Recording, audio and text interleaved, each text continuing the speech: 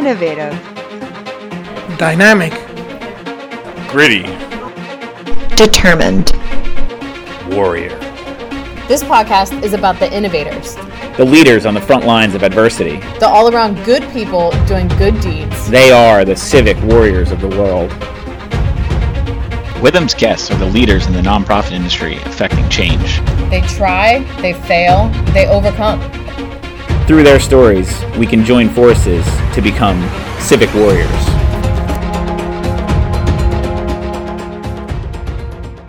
Yeah, so hey everybody, thanks for being here. On the show today, we have Ashley Van from the Victory Cup Initiative, which is a 501c3 not-for-profit located in Central Florida. On here as well, we have my co-host, Ashley Crompier, and also one of my partners here from our Orlando office in Withum, Lena Combs. So thanks for being here, Ashley. We really appreciate your time. You know, we shared some good conversation on our first call, and just really love the story that you have, and really appreciate you spending the time with us. Great. Well, thank you so much for having me, and thank you, Lena, for inviting me to be here. Awesome. So Ashley, why don't you start and just give us a little bit of information about yourself, how you came to find or how you founded Victory Cup, and a little bit about the organization. So I am the founder and the executive director of the Victory Cup Initiative, and I am someone who's dedicated to helping others connect with missions that really mean a lot to them, to find the missions that align with who they are and who they want to be and how they identify. We built a nonprofit organization that is dedicated to helping individuals find a nonprofit that they can be passionate about, either to volunteer with, to donate financially, or potentially maybe serve on the board of directors and take a leadership position. It's called the Victory Cup Initiative. We've been around for 5 years. And in the last 5 years, we've probably connected over 2,000 business leaders in Central Florida to over 50 nonprofit organizations. We've given away almost $300,000. And we've attracted lots of community volunteers and, like I said, local leaders to support the nonprofit organizations. I grew up here in Winter Park, and I am the youngest of 5.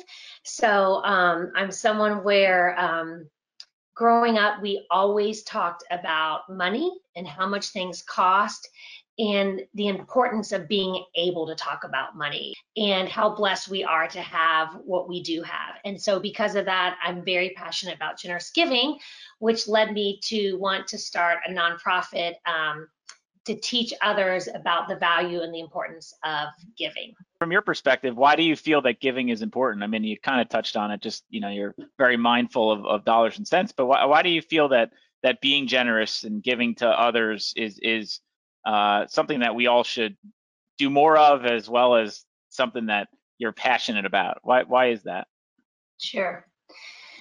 Well, even though I believe it's been about 3 weeks since we last spoke, I think the current environment is definitely very important to why I feel it's important to give and to encourage others to serve. I don't know why I've been given as much as I've been given, or been blessed with as much as I've been blessed. And I really feel as though it's my responsibility to be mindful of those who are less fortunate, those who are living in marginalized communities. And I think we all need to always be looking around for how can we serve others. I believe personally that God made the earth, and that the earth is perfect, and that the earth is adequate in serving all the men, women, and children that live on the earth, but that it is man who has disproportionately abused its resources. And so that it really is our responsibility to find ways to get back to sharing, loving one another, and just really being a part of a greater community. I also think that anyone over the age of 40 is looking for something bigger and better than themselves. They're looking for something that says, hey, my life matters, and there's more out there than just me, the car I drive, the house I live in, what's going on just within the four walls. And so I've just really called to continually raise awareness for what's really going on in our community. Ashley, what was it in your background? I know we talked about this before, but that created this idea that you to match the people with money to the people who need money? Well, it's really exciting because for my corporate background is as a financial planner with Merrill Lynch, and I was there for about 7 years. And after that, I moved on to Wells Real Estate Funds, where I worked with a private real estate investment trust. And I have experience professionally raising money. But after I did that, I started having children and I stayed at home. And I knew that I wanted to take that professional experience and use it to serve the nonprofit community. So I started taking classes at a local organization here called the Edith Bush Institute. And EBI is this amazing resource to all nonprofit organizations throughout the state of Florida. And they have classes, and it's actually housed, and it's a program of a liberal arts college here called Rollins College. And the first time I took a class at Edith Bush Institute, and actually the first couple of classes I took to learn more about the nonprofit industry, I would sit in these classes with anywhere between 8 to 20 people. And every time we would have a class, the facilitator would ask us to go around the room and introduce ourselves and who we are and what was our connection to the nonprofit sector. And I was always extremely humbled by the men and women that were sitting in these classes with me. They, I could honestly tell these weren't people who made a lot of money, but their hearts were just overflowing with love and passion for serving something that meant so much to them. I remember there was one woman who had lost her baby within 3 days of her baby's birth. So she started a nonprofit to serve grieving mothers who had lost their children in their first year of life. There was another gentleman who was extremely passionate about mental illness for veterans. And so he started an organization about providing shelters for veterans. And as I sat and I listened to their stories and I listened to their personal connections to the work of the nonprofits, I thought to myself, there are so many successful men and women here in Orlando and all of Central Florida who want to hear these stories, but they're too busy raising their own families or building their own careers or living their own lives that they don't know how to connect to these nonprofit organizations, and they don't even know where to get started. And it's interesting because our Victory Cup initiative culminates every year in a breakfast. And the two biggest comments that we get every year, and this past year we had 529 people attend our breakfast. And I guarantee you at least 20 people said on their way out the door, the person on the stage was telling my story, or I never knew that organization existed. So taking those classes and learning more about the nonprofit organizations, I just realized that people want to hear the stories of the nonprofits. They want to know what's going on. They want to be able to find missions that they can connect with personally. Yeah, and then you don't hear about it that often either, about NFPs connecting other NFPs, right? I mean, I think when I first heard about the concept and how you're approaching it, it's very unique in the sense that your mission is to raise awareness and to build a community and get the dollars in the hands of the people that have a unique mission. Very, very similar to kind of the mission of our podcast, right? It's to raise awareness to issues, to identify other nonprofits that we can connect other nonprofits with. I've had some cool stories that have come out of even this, that one nonprofit has listened to a podcast and said, wow, that I want to talk to that person because like maybe we can work together.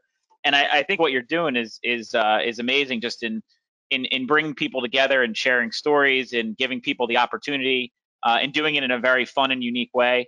I guess my first question is why did you pick a breakfast? Why is your Victory Cup a breakfast meeting?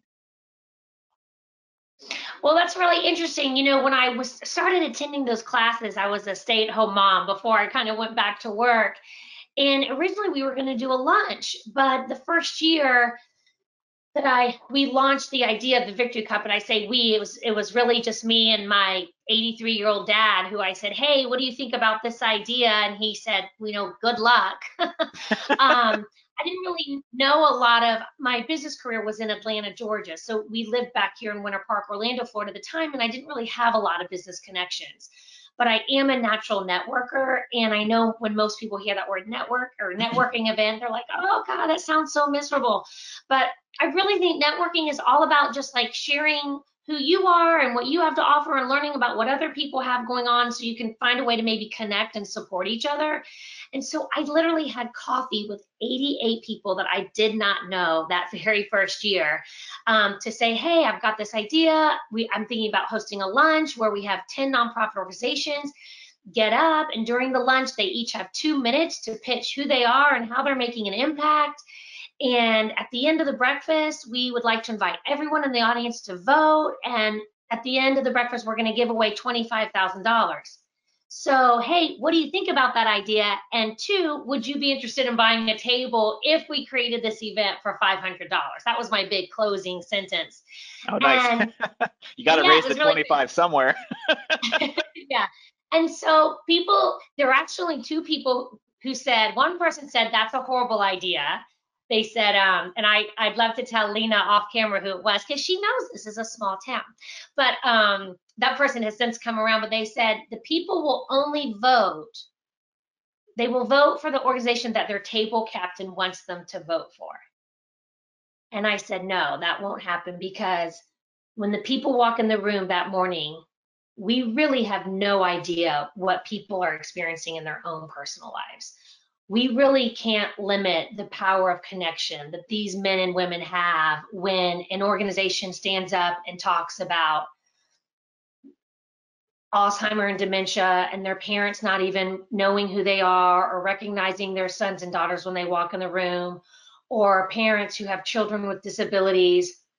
We have no idea what that plight is unless you have a child with a disability, or a child who's maybe being abused, or the power of teaching someone to read. I remember the very first year we had the Adult Literacy League was a contestant, and they said, if you don't know how to read, you can't fill out a job application. And I just remember that shot like a lightning bolt through my heart. I thought, this is what Victory Cup is all about. If everyone in the room can remember that one soundbite about the Adult Literacy League and how important it is to teach people to read.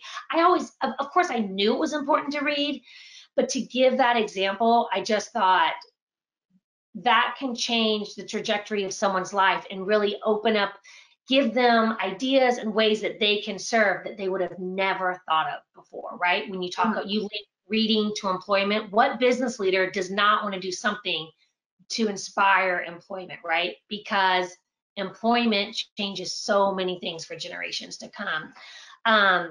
I digressed about that. The other thing that people would say when I would meet with them is that lunches were too hard for people to get in and out of. And since it was a new event and not a lot of people knew about it, it would really be best to do a breakfast.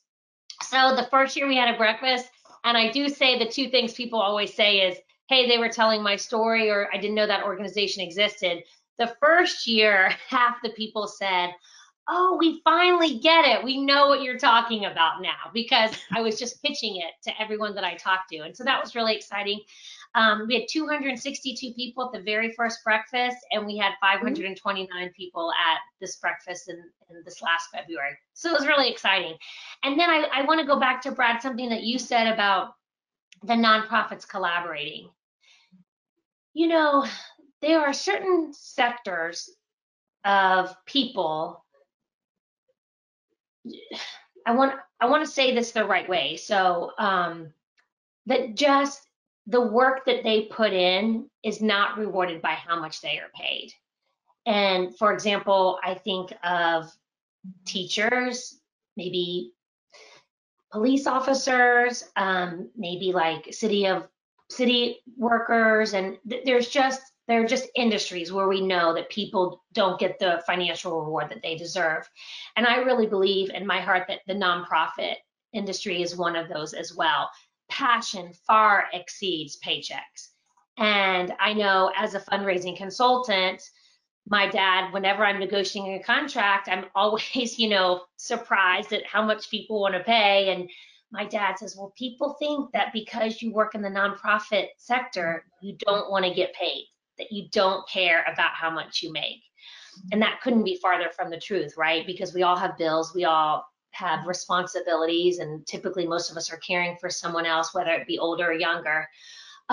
So probably the third pillar of the Victory Cup is about the collaboration between the nonprofit organizations. I know Withum Smith and Brown has been extremely instrumental in this piece, but we have events throughout the year where we bring nonprofits together, their leaders, their development directors, and we try to provide educational content.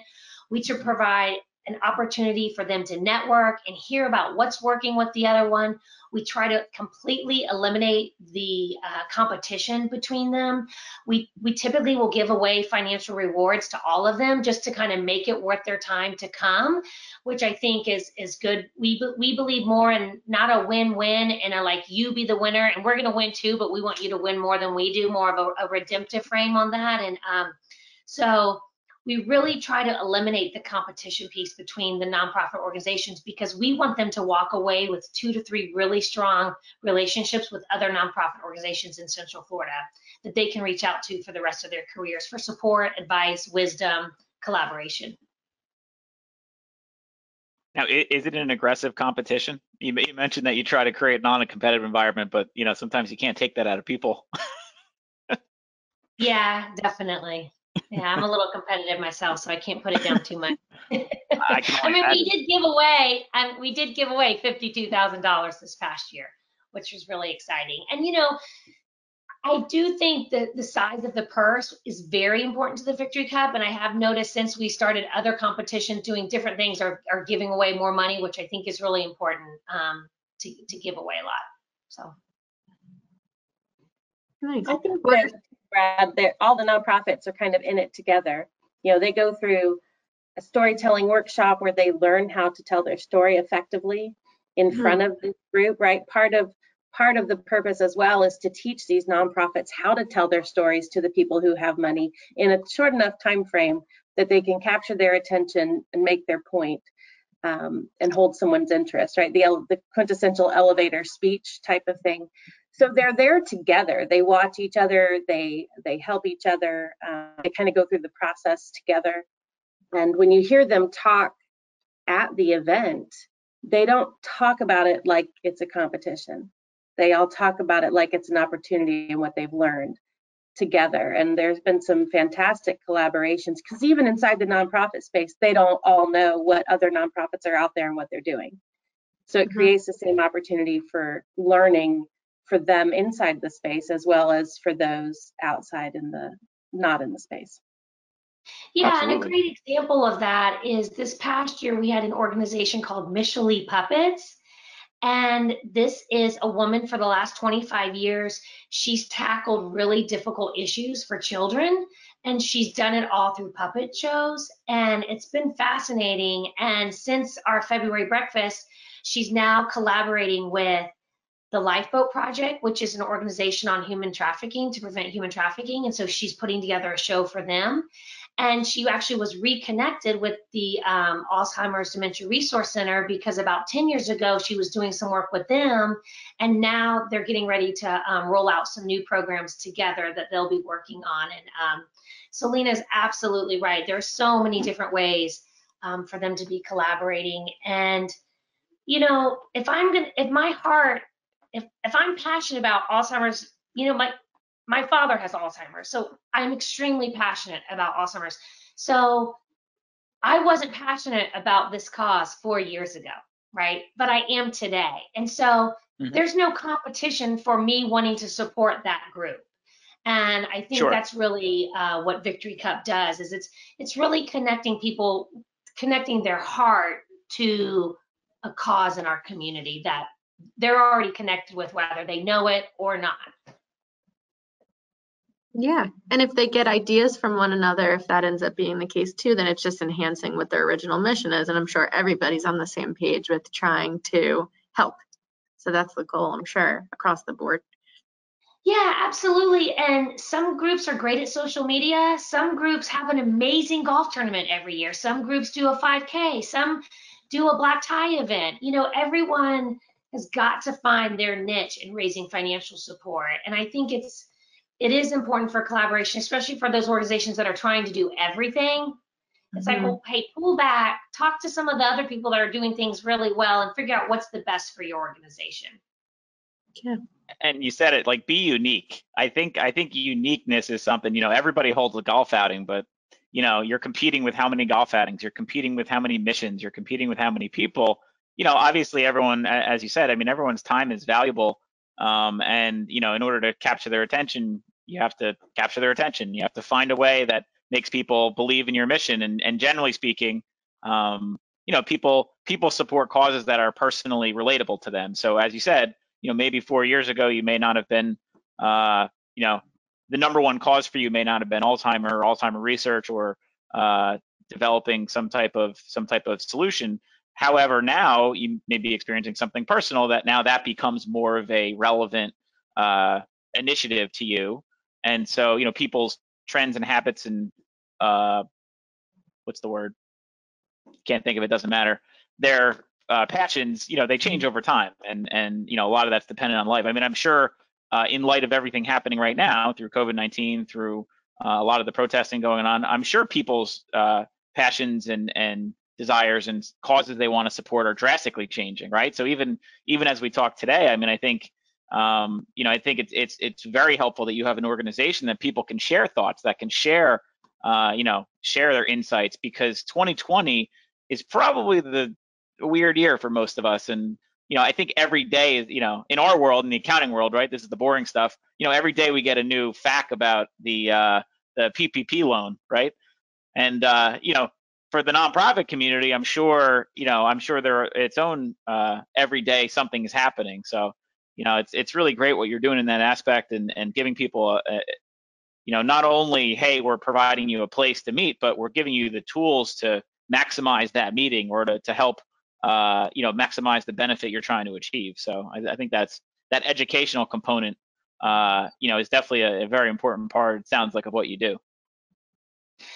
Yeah, it is really important, and we've been really lucky to partner with several key communication leaders in our community. We work with several instructors at Rollins College. We work with a local columnist, Scott Maxwell. He helps us with the coaching.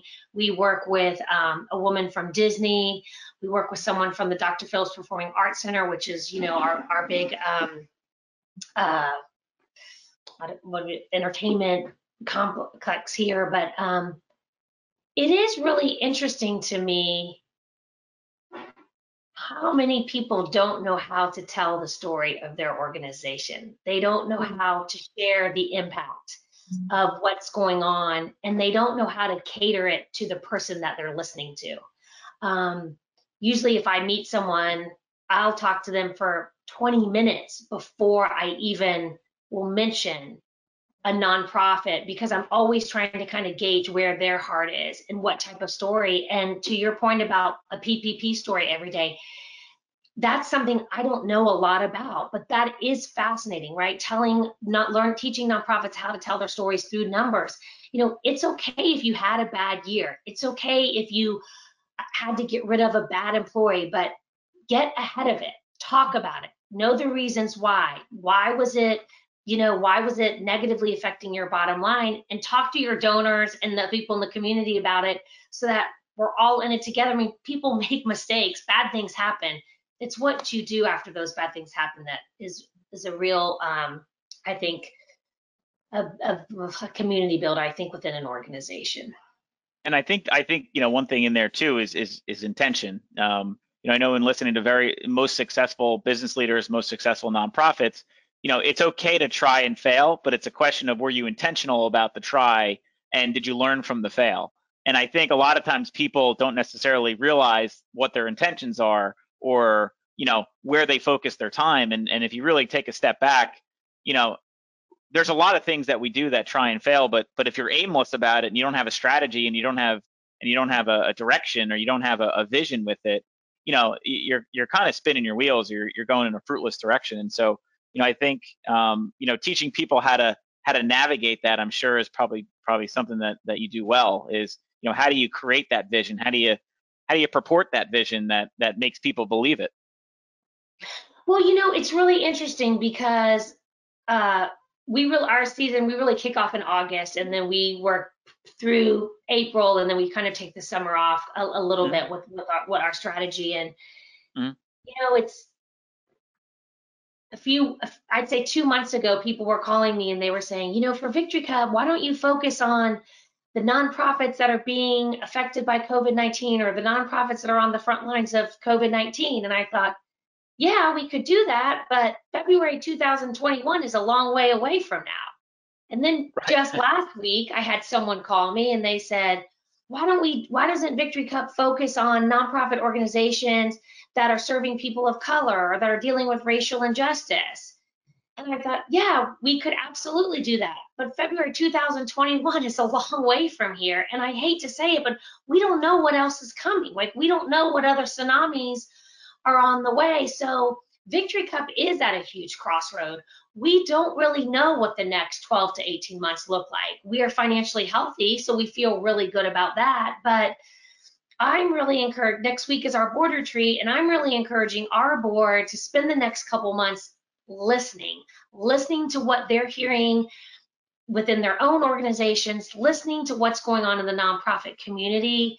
How can, everyone's telling the nonprofit leaders, be creative, be innovative. I mean, if one more person tells me to be creative and be innovative, I'm like, that's like someone telling you, tell me something funny, quick, tell me a joke, make me laugh, And I think innovation comes over time. So we're really focusing on, it's like, how do you make being innovative seem like it's so easy? It's like a really well-run event. You make it look really easy, even though you've been sweating for 6 weeks to, putting it all together. So I just bring that up to say that a lot of nonprofits, we're at a huge crossroad right now. And one thing that we have done really well, and we're kind of trying to figure out what that means, is while we serve the nonprofit organizations, we have a huge following in the for-profit organizations.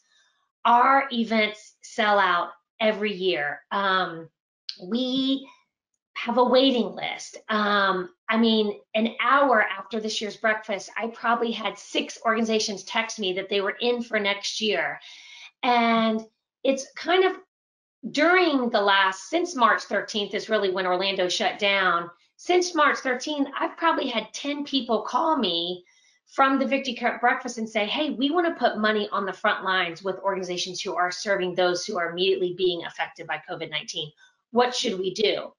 So there's an opportunity right there for Victory Cup to kind of share our nonprofit evaluation process with other donors in the community to kind of help them pick organizations that align with their mission so that they can, and it's a great way to build employee morale and increase your employee culture and just get your entire company excited about organizations that you want to support. So that could be something that we do as well. Yeah, I like that. I like the way that you're thinking. I like the way that you just approach it. I mean, it's definitely not everybody thinks about it that way, which is good. From your perspective. What do you mean by that? Which way what are you saying? Just the fact that not everybody thinks like listen first. People like hear something and then they want to do it. I think your approach to it is a lot more.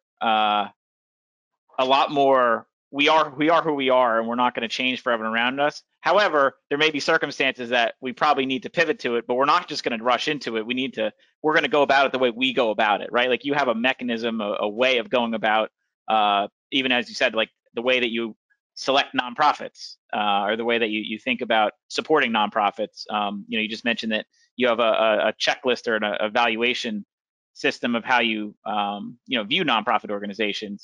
I think not everybody thinks that way. I'm never going to be the smartest person in the room. Never. I'm never going to be the smartest person in the room. But I'm pretty good at finding out who that person is. Or at least I'm good at creating a platform where people feel comfortable sharing their ideas and sharing what they know, so that we get the cream rises to the top, right? So we get the best from the people in the room. I mean, collaboration is something that Victory Cup is really, really good at. And maybe Lena, you could speak to that as well. But I do think that we work, I mean, if you, in my opinion, if you come to a meeting and you don't participate, then don't go to the next meeting, right? I want to hear from everyone in the room, no matter what their role is. Right. It's definitely a very engaged group. And to your point about, tell me a joke, we are tasked with trying to innovate and stay relevant, right? The Victory Cup's now 5 years old. When it started, it was new and innovative, and it still is, and there's constantly the striving for what's the next thing. We have a youth initiative where we have middle school kids from 2 different schools who actually go out to the nonprofits and make videos that then they share. And part of that premise is teaching children the importance of giving, right? Because some of that's been lost. And also kind of getting them involved in that system. So there's a constant striving for doing something new, keeping it fresh, and how do we continue to raise more awareness and have more exposure for the nonprofits, have more exposure for people to the nonprofits, and create a sense of collaboration. So, to Ashley's point, it is a great board, and everybody works very well together, is engaged and participates. There's no low-hanging fruit. So. Yeah, and I'll talk about the youth initiative just for a minute. I'm glad you brought that up, Lena. I'm a mom of a middle schooler. When we started the youth initiative, I wasn't the mom of a middle schooler, but for years, this has been the weapon, right? This is what are our middle schoolers, our high schoolers doing with their phones? What is social media all about? What is Snapchat? I mean, I can't even think of all the different mediums that are on the phone that our kids have access to. That's really scary. But at the same time, I do have a 14-year-old daughter, and I think Morgan is 16, and everyone on this planet is marketing to my 14-year-old daughter and to Lena's 16-year-old daughter. And if you don't think they are, then you're completely clueless. And so we as a board a couple years ago, everyone was talking about the millennials, and I definitely want to hear what the millennials have to say. And we have millennials on our board, and they definitely have a really smart perspective. And I love listening to different generational leaders. But we kind of agreed we wanted to hear what the high schoolers think. We wanted to hear what the middle schoolers are thinking, because they are the ones who are so much technologically more advanced than any of us. So we created the youth initiative. So basically, we work with 2 different middle schools, and we invite students to create a 1 minute, this year we upped it, a 90-second video, them telling their story of what the nonprofit organization does. And it has been life-changing. SeaWorld picked it up our first year, and I think we ended up with 22 students overall. They invited all the students to SeaWorld for the day. They took them on this backstage pass. They asked the students to create a video telling the SeaWorld story. Then the students created a video telling what the Victory Cup experience meant to them. SeaWorld showed it to all of their employees in the state of Florida. We showed it to everyone. In the video, everyone who participated said, at the age of 13 and 14, said, "Now I know I have the power to make a difference in this world." And I think that's pretty exciting. And that's, to me, innovation. But then to keep it going, this year, my daughter actually had the opportunity of participating in the youth initiative. So I was able to kind of dig in deeper as a parent, which is always really interesting. And what I uncovered is that the videos are kind of dead now. That we need to move into something else. And that as I was interviewing the children and I was around them a lot more, we need to let them decide what is the medium that you want to use to tell the story of the nonprofit organization. So I'm super excited about where that's going to go for next year. And just to kind of go on for another minute, my daughter and her friend, their organization was called the Center for Independent Living. And here in Orlando, this is an organization that helps adults with disabilities find a place to live. It helps them find a job, and it also helps wherever they are living be more accessible to whatever needs that they have. So Louise worked with the Center for Independent Living, and they help adults with disabilities really just in any way. They have volunteer groups, build ramps. And when she and her friend came home from their very first interview, they were on fire. They had no idea about the capabilities of this organization. They were so excited that they were able to like share how this organization was helping people. I mean, at the very end, they kept saying, Chance said this and Chance said this. And for the next 48 hours, everything my daughter said was, and then Chance did this and Chance did this. And Chance was the employee who worked with the kids at Center for Independent Living. And you know what? Chance is the development director for the Center for Independent Living. And if Chance is a role model for my 14-year-old daughter, I think that's A-okay. I think that's totally awesome. And then Catherine, her partner, it was really great because at the very end, she said, I would donate my money to the Center for Independent Living. And so I just thought that was really great. And then, of course, I called her dad and said, hold on to your wallet because it's coming. Anyway, big ask. Yeah, thank you for sharing that. I think that's an incredible story. And to answer your question, I think it's TikTok. I think that's the. Yeah. I've been hearing that, and you know, you're not going to get me TikToking, but apparently, you know, creating your own little dance videos and voicing them over is the thing these days. So, well, Brad, if you and I are talking about it now, it's probably not cool anymore. Oh yeah, no. It was cool before we knew about it. Now it's not so cool. So. Yeah, no, I realize that. Yeah, I'm on Instagram, and the only reason I use Instagram is not for the reason everyone else does. I just share pictures on there, right? Isn't that the reason why Instagram was created? Yeah. Now it's probably the biggest political platform in the country. So interesting, right? But anyway, so I guess you know, Ashley, walk us through, I guess, a little bit, because we talked a lot about this, but not everyone has had the joy or experience of actually being at one of your events. You want to walk us through maybe how the day goes, or you know, how nonprofits kind of get involved and how it evolves from there, how they get, you know, selected as a winner. Yeah, you know, maybe give us a little story about that, or to put frame of reference to it. Yeah. So it's really exciting. We open up our applications in September. And so people have 30 days to apply for the Victory Cup. It's a very simple application. It's about 15 questions. And typically every year we get about 100 applications. This past year, we actually had 10 organizations that had applied for the last 5 years. So we were really excited that one of those made it into the finalists. So that was really terrific. And we use an online system for evaluating the actual applications. And this is something really neat that we do back to collaboration and back to connecting business leaders and community leaders and anybody with the work of nonprofits.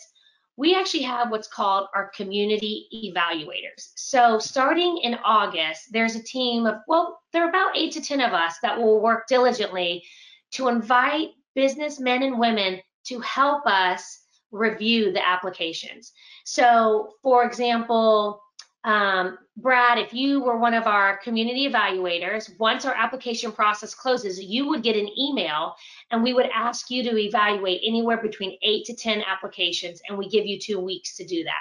So then at the end of October, we have all 100 applications have been evaluated at least 8 to 10 times by 8 to 10 different people. So what that means is this past year, we had 85 community evaluators helping us select the final 10 nonprofit organizations. And that in itself is a really exciting program. And that's really our program for business leaders. So in October, we host a big breakfast. We invite all our community evaluators in. We inspire them. We share, you know, just a little bit about the nonprofit sector, but we really stress the integrity of our program and the importance of their involvement and how much we need them to help us pick the final 10. And then that's really neat because then for the next 2 or 3 months, they say, you know, my favorite one didn't make it, or I didn't, you know, the one I picked made it into the top. And it is interesting because so many people will say, oh, I picked the winner. And that's really, if you look at the numbers, almost impossible for everyone we know to say they picked the winner. But anyways, so community evaluators evaluate the applications in November. And then in December, we do a debrief where we announce the 10 finalists, and we have a meeting where we go over the rules of the competition. And then starting in January, we start the training. So we do storytelling training for all 10 nonprofits, and everything that we do, each nonprofit has to bring 3 people from their organization. And we do that because we're making a huge investment in them. And we know that there is high turnover typically in nonprofit organizations. And so we want our investment to stay with the actual organization.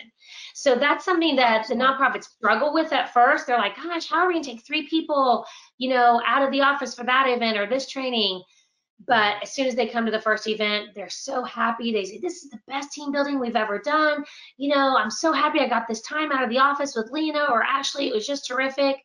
And so during January, we do the training. We also invite our very top corporate sponsors to any event that we have of the 10 finalists. So if you've given $10,000 or more to Victory Cup, you're invited to everything that we do, because we want to provide a marketing or a networking opportunity for our biggest benefactor. So that's really cool. And then at the end of January, we do a dress rehearsal. And this is probably the most stressful part of our process. We have a panel of 5 leaders here in Central Florida, and the nonprofits have to come in and they have to actually give us their presentation. And this is done 2 weeks before the actual breakfast. And after they give us their presentation, we give them some extremely constructive feedback about their 2.5-minute program. And it's really tough on the nonprofits. We're very honest with them. But at the same time, we're giving them an opportunity to share in front of 500 people, and we don't want them to mess up, right? Again, we don't want them to be nervous. We want them to put their best foot forward, and we want them to get to the podium that morning and feel like, I've got this, I'm ready, you know, and win or lose, I did my best today. And so that's a really, really exciting part that we do is the dress rehearsal. So that's a really big day for us. And then a couple weeks later, we have the Victory Cup breakfast. We have a ton of volunteers. We probably have about 40 volunteers help us with the parking lots, directing people to the event. We do it on a college campus at Rollins College, which is in the heart of Winter Park.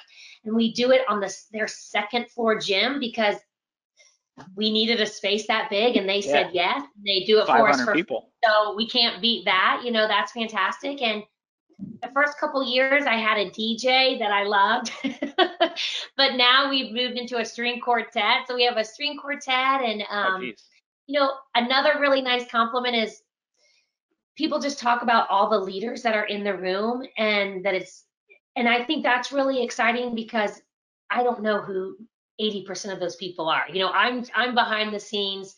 But, you know, Lena's got a great table, Greg's got a great table, Carrie's got a great table. And so it's a lot of really influential people. So that makes it kind of the place to be, which is just a huge blessing for our organization.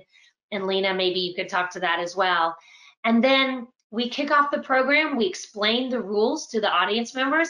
Each organization has 2.5 minutes to pitch who they are and how they're making an impact in our community. And at 2.5 minutes, we have a pianist who starts playing music, and he plays them off the stage. And when the program is over, it takes about 26, 27 minutes. Thank you to Witham Smith & Brown. We have a text message voting software that we use that they sponsor. And so we have a team that they stand up. We provide ambassadors for all the guests to make sure that they have their phones and they're able to vote, and everyone votes. And Lena kind of oversees that process, and she lets us know when we've gotten 90% of the crowd has actually voted. And it takes about, I would say, 3 to 5 minutes at the most. More really, it takes about 2 to 3 minutes. But we hold it open just to make sure. And then as soon as it's over, we announce the winner. And first, second, third place. First place gets $20,000. Second place gets $15,000. Third place gets $10,000. And this year we were really excited because the other 7 contestants got $2,500. But they continue to receive gifts after that. One group received $10,000 the next day. The Christian Service Center, they've got $10,000 the next day. Family Promise, they got $500 the next day. Micheli Puppets, they won a grant for $15,000 because of Victory Cup. And then we did have a family foundation in the audience who sent all 10 nonprofits an additional $2,000. So it's really exciting to see the excitement in Central Florida that happens the 30 days after the event. Typically their fundraising events sell out if they have them in the spring after our event.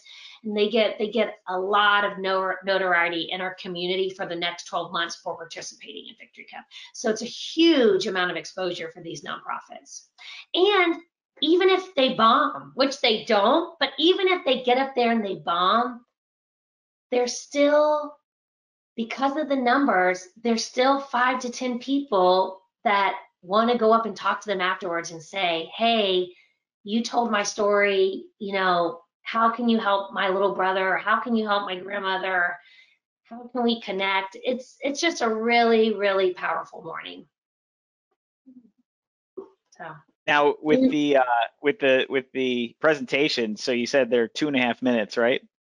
mm-hmm. Is there any magic behind the 2.5 minutes? I know, like for example, like TED Talks are 17 minutes because there's this whole psychological component about how that's the perfect amount of time to share what you have to share. Is there any magic behind the 2.5 minutes? Well, it is interesting. When I first had the idea, I was in my dad's driveway and I said, hey, Dad, what do you think if we had this lunch and we invited 20 nonprofits to pitch, you know, but they only had like a minute or two to do it? And my dad said, well, he's from Kentucky. He said, I think that's just too much time. I don't think people have an attention span to hear from 20 nonprofits. Why don't you do 12? So then we narrowed it down to 10. And the reason why we came up with the 2.5 minutes, at first we came up, it was just 2 minutes. They had 2 minutes to pitch. But I gotta tell you, they complained so much that very first year that there's no way they could do it in 2 minutes. So I don't like to say this, but we did kind of get nudged a little bit. So we said we would give them 2.5 minutes. But when I get pushback about the 2.5 minutes, I remind everyone that no one's listening after 20 seconds. No one's reading the third line of your email. No, you know, people are moving fast. People are being pulled in a lot of different directions. As a nonprofit leader, you've got to be able to connect, share your mission quickly, and then, you know, is there interest? Is there potential for support? If not, you got to move on. So I think it's really important. If it were up to me, I think we could get it down to a minute. And then when you see the youth initiative videos and you see how much they accomplish in just a minute, it is really, it's inspiring to see that. Now that as long-winded as I've been today, I'm really sorry about that. But I think it's better to be succinct, articulate. Yeah. I would agree. No, that's good to hear. And I think, yeah, it's always interesting how you know, this is created and evolves, right? Like, you know, you learn what the right amount of time is, or you learn how many people you need to have, or you know, all that comes through feedback. It comes through, you know, what's funny is probably the first gut reaction is probably the right one, right? When you're going to create this, like, yeah, it's going to be 2.5 minutes, 10 people. And then someone's like, it should be 25. You're like, yeah, it should be 25. And then you're like, nah, it should be 10 again. You know, like, I feel like it's funny how the evolution like always comes back to like your original reaction of this is what I think, because for whatever reason, you know, God bestowed our original thought as the right thought. And then we complicate it by overthinking it. But well, and you know, it's interesting. I mean, I can think of we've worked with 51 nonprofit organizations so far. So, but I can think of about 5 leaders who throughout the process have said to me, I'm a really good speaker. You know, I speak all the time. I've been talking to groups for the last 25 years. And I think to myself, I didn't even hear one word you just said because I can't even pay attention. Like, you're not a good speaker. Like, we want to help you be a better speaker. I know I'm being a little snarky now, but like, it's like an people intention. get too comfortable. I think people get too comfortable and they have a fiduciary responsibility to always be learning and always, you know, trying to be better. And I mean, there's 2 people in particular that when I called him to let him know that he was a finalist in the Victory Cup, this is about 3 years ago, he said, oh, I'm just walking into this UN meeting. I'm getting ready to present. And I thought, oh my gosh, we picked someone who's an expert, you know, he's going to blow everybody out of the water. No, he didn't blow anybody out of the water. He was probably like 9th or 10th in the voting. He he did speak a lot, and his nonprofit was this amazing organization, but he didn't know how to connect with the audience. He didn't know how to ask questions to kind of figure out where people were before he started speaking. It was just really interesting. So, but he's someone who loves collaborating with the other nonprofits. And whenever we talk to him, he comes to every event that we have and he says, I just love being around the other nonprofit leaders. I learned so much from them. So he was able to find, what he needed out of Victory Cup. Yeah. You're teaching everybody too how to refine what they're saying so that as many people that have the opportunity to speak, it opens the doors for clear representation of what they're doing, so everybody walks away understanding and their attention has been held. If you're right, if it's over a certain amount of time, it's harder to get the message across and to kind of let people soak it all in for really what they want to be, the message that they want to be getting across. So you're teaching them that, and then these children that are interacting and involved in that program, they're probably going to grow up with a different mentality about giving and what it means because they're involved at a young age too. So across the board, it's about getting the message across and inspiring excitement amongst these organizations. Yeah, I totally agree. And, if I had to think of who ends up doing the best, to me in any type of presentation or meeting, it's those people who are the most authentic, right? Like it's okay to say, hey, I'm nervous, or it's okay to just be yourself and share what's going on. We had one organization called Jobs Partnership, which is a really neat organization here in town, and they provide job training for a lot of individuals from marginalized communities. And they had this gentleman named Pastor Robertson, and he hands down was the most popular guy in any of the events that we had, any of the trainings that we facilitated. Everybody loved him. But when he would get up to the podium, for some reason he would get really serious and he would lose his personality. And I kept saying, Pastor Robertson, we want to just speak from your heart. Like, you've got a great story, you've got a great talk, but just speak from your heart. And I was so excited because when it finally came time for him to get up and present, and this was last year when I think we had about 485 people last year, he got up and he got real close to the microphone and he got real low and he goes, she didn't tell me there were going to be so many people here. And the whole place just started roaring, laughing. And then he proceeded to go and tell this great story about how they had changed this woman's life. But he won second place. And I think he told a great story, but I think he really got everyone out of their chairs and immediately connected to him because he just was real. And we have another woman we had a woman from Next Step Orlando, and she was a 24-year-old paraplegic who had been in a horrible car accident, but her whole life she was a dancer. And when she got to when she was on stage, and we start the clock when they say their first word. And so her name was Amanda. And when Amanda said her first word, we started the clock. And then she blanked out. And for like 15 seconds, she could not remember her next line. Oh, no. And she's looking, and she's looking, and she's looking. And her mom is off to the side, and her mom starts walking towards her. And then she goes, boom. And it's like she woke up and she went right into her speech. And she said, there are hundreds of gyms in this town, and there isn't one gym for someone like me. And it just brought the house down, and everybody started crying. She ended up winning that year.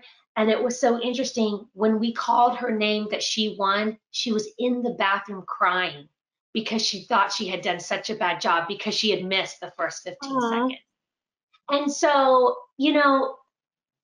so much of what we do, whether it's, work in accounting or help people tell their stories better, or you're a doctor or you're a teacher, it's about being authentic, loving others, listening, and just figuring out, hey, how can I serve those around me? And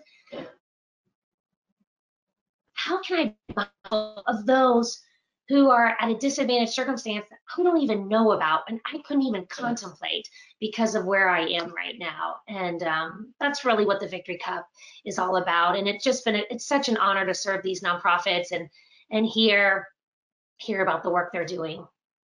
There is one other thing I want to say, and I had a really cool moment this past week.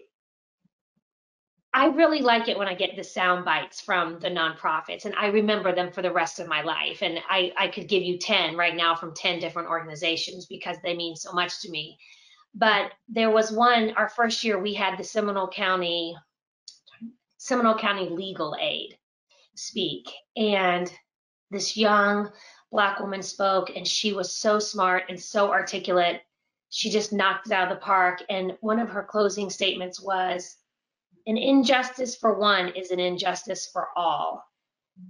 And I had never heard that. And again, it was like a lightning bolt to my heart. And I thought, that's it. I get exactly what Seminole County Legal Aid does. And she had told this really great story about helping a young immigrant. And just this past week, I was listening to a TED Talk, and they were quoting Martin Luther King. And I guess that quote is from him. And I didn't know that. And again, I just felt like, I just felt like it was a really powerful full circle moment of hearing his words be spoken by her 5 years ago at this event that's one of the most important events of my life, the inaugural Victory Cup. And just to hear that woman using his words was just a really cool moment, and connecting all of it together.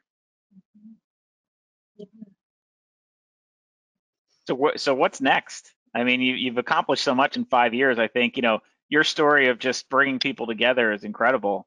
What's next for Victory Cup? Where do you want to take it? What are your plans in the future?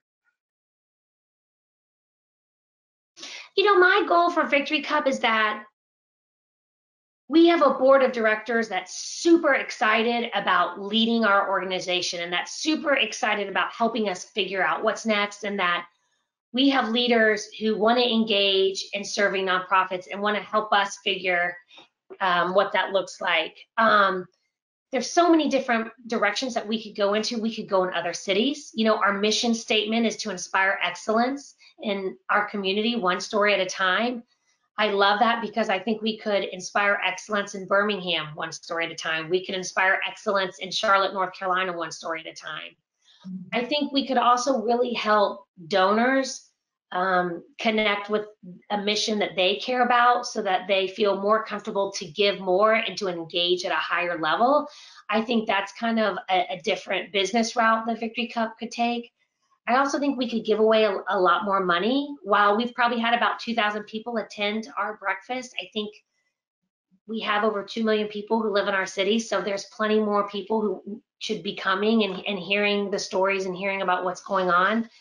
So I hope we just continue to stay focused on service, on love, and on excellence, and that we are a resource for people who want to do more and be more to those who are less fortunate. That was a good 60-second summary. Thank you. Maybe we could get it down to a minute. Yeah. Oh, that was good. I think that sums it up pretty well. So where does Victory Cup need assistance from the public? Does Victory Cup, if you were to give your elevator speech of how others, can get involved, what would that be? And, what would help Victory Cup have more of an impact than you're already having? Mm-hmm. Well, two things right off the top of my head is, if you could encourage nonprofit organizations to apply, if you could encourage them to be a part of the Victory Cup experience, if you could encourage them to come to our events. There are so few organizations, we want nothing from them but for them to be better and grow stronger. So we don't want them to be discouraged if they didn't make it 1 year or they didn't make it 2 years in a row. We want them to keep being a part of our community so we can continue to uncover ways to serve them. So we need to do a better job of really marketing ourselves to the nonprofits and to continue them to take advantage of our programs. And then the other thing I would say is, if you've been to Victory Cup a couple years in a row, it's kind of like the old church call, give your seat to someone else, if you've been to Victory Cup for 3 years in a row and you're not giving away at least $10,000 a year to one of those organizations, then invite someone else into what we're trying to do, and invite someone else into the storytelling concept so they can hear about what's going on and they can be a part of transforming nonprofit organizations in Central Florida. So those would be kind of the two things right off the bat. And then, we always are looking for volunteers for our events, and then just really strong leaders, entrepreneurs. And I love meeting people who have had a business in this community for 10 plus years and saying, hey, I want you to come to Victory Cup and hear about what's going on, what's going on all over Central Florida that you may not be seeing in your daily commute, or when you take your child to school, or when you're going to church on Sunday. And do you guys have social media platforms and a website and all that good stuff where people can donate or reach out? Yes, we would love the most talented, innovative, artistic, creative social media expert to come and call me and volunteer for the next 5 years and run our LinkedIn, our Instagram, our Facebook, and we will get you a Costco membership and a gift card to Chick-fil-A, and a lot of high fives, and we would just love some social media. It's just not a language I speak, and it is so important. It is so important, and I get it, and it's everything, and so we would love some help in that area. Being completely honest. We do have some. What's funny is we're holding a webinar on, I forget what date, me and Ashley just selected to have a webinar on maximizing social media for your nonprofit. Oh, well, I need to like watch it 8 times. We'll make sure you get that. But Matt, who works in our marketing department, he helps me. I reach out to him. Ashley knows I reach out. I'm like, what do I do with this? I'm the same way. I'm not. You're probably better than I am, but I'm not savvy with it the way that you need to be savvy with it. You're right. I mean, there's so much, especially with the younger generations. I mean, to some degree, that's their first and only source of information is this guy. So the more that you can connect with more people, it's just, we all need to be better. I think it's, I'm a solicitor, that's what I do. I have a company called Advanced Strategies, and I met with a nonprofit, and they're like, oh, I need to raise money. We need to do this. And I said, how's your social media, right? Because everyone wants to know, what's my social media strategy? And I said, what's your social media strategy? They said, oh, we just interviewed someone, but I mean, she wanted $12,000 for a year. I said, grab her. I said, $12,000 to reach everybody who's 40 and under? Like, run, don't walk. Secure that person. That is an amazing gift to your organization, because I respect it. I'm not proud to say I'm not good at it. I'm embarrassed that you asked that question, Ashley, because we need to be really responsible about it. I feel very strongly about that. It's really, really important. Yeah, there's nothing to be embarrassed about either. And like you said, every organization has things that they're really great at and other aspects that maybe they need a little help with. And that's like anything and everybody, and it's awesome because social media is basically, I mean, there can be paid ways to get followers and get your message out there, but it's pretty much free promotion of your stuff that's going on. So as much as everything's out there as it is, there's always extra help that comes from the promotion that can be done on these platforms, and it's awesome. And there's definitely tons of different opportunities for it. But somebody out there will be like, yes, I'm 100% on board. I want to help them. Their mission is wonderful, and that's all a part of, like, where you were saying, you talk about what you do, you talk about your mission, and people end up kind of coming into your world now because they've heard about what you do. They want to help, and again, not everybody can be an expert in everything, and that's okay. Absolutely. Yeah, I do want to just talk about one other piece of Victory Cup. one of the key pillars of Victory Cup is about connecting people to giving. And we really believe that people may or may not give for a couple different reasons. And I personally believe that people don't give because, one, it wasn't modeled for them when they were growing up. Maybe their mom or dad didn't give. Or two, a lot of giving principles are spiritual. And so some people aren't spiritual, or they haven't found a practice that they identify with. So there aren't spiritual teachings about giving that they identify with. The third reason why I think people don't give, and when I say give, I mean financially, but also of their time, because time for me is my most valuable asset right now. But people don't give because they haven't found that one mission that resonates with them 100% with who they are. And at the beginning of our conversation, I talked about over these last 5 years, there have only been 2 people who have actually said to me, I don't think that's a good idea. I don't think this is going to work. And both people, I asked them, I said, as the conversation continued to evolve, I said, if I were to give you $20,000 and you could give it to any organization that you wanted to, what organization would you give it to? Or what cause would you give it to? And when I would hear them explain who they would give it to, I would get to know their heart, right? I got to know who they were as people. I got to understand where they were coming from and why that cause was important to them. One woman was very passionate about prison reform and about working with people when they get released from prison. You know, that's a very personal passion, right? There's a story there, and a very important story. The other person really was passionate about not helping foster kids, not helping foster teens, but helping people, children who had made it through traumatic childhoods, but were on their own in their 20s. He was very specific about that. It was about helping children who had had traumatic childhoods or had been abandoned in what they were doing in their 20s. He really felt like that population of people had been forgotten. Well, whether or not after my conversation they've supported Victory Cup or loved Victory Cup or not, I was able to establish a lifelong relationship with those people. And now they're my friend.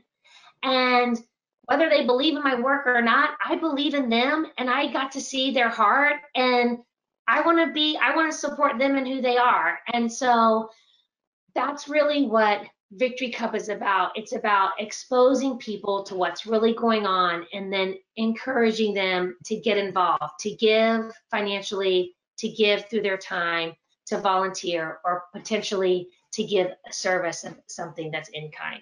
I love where your head's at on this, and I think, as I told you in our initial call, when if you can just sign the book and send it over to me when you're done writing it, I think you have such a great story, such a great background, such a powerful message, and it's really the gift that keeps on giving, right?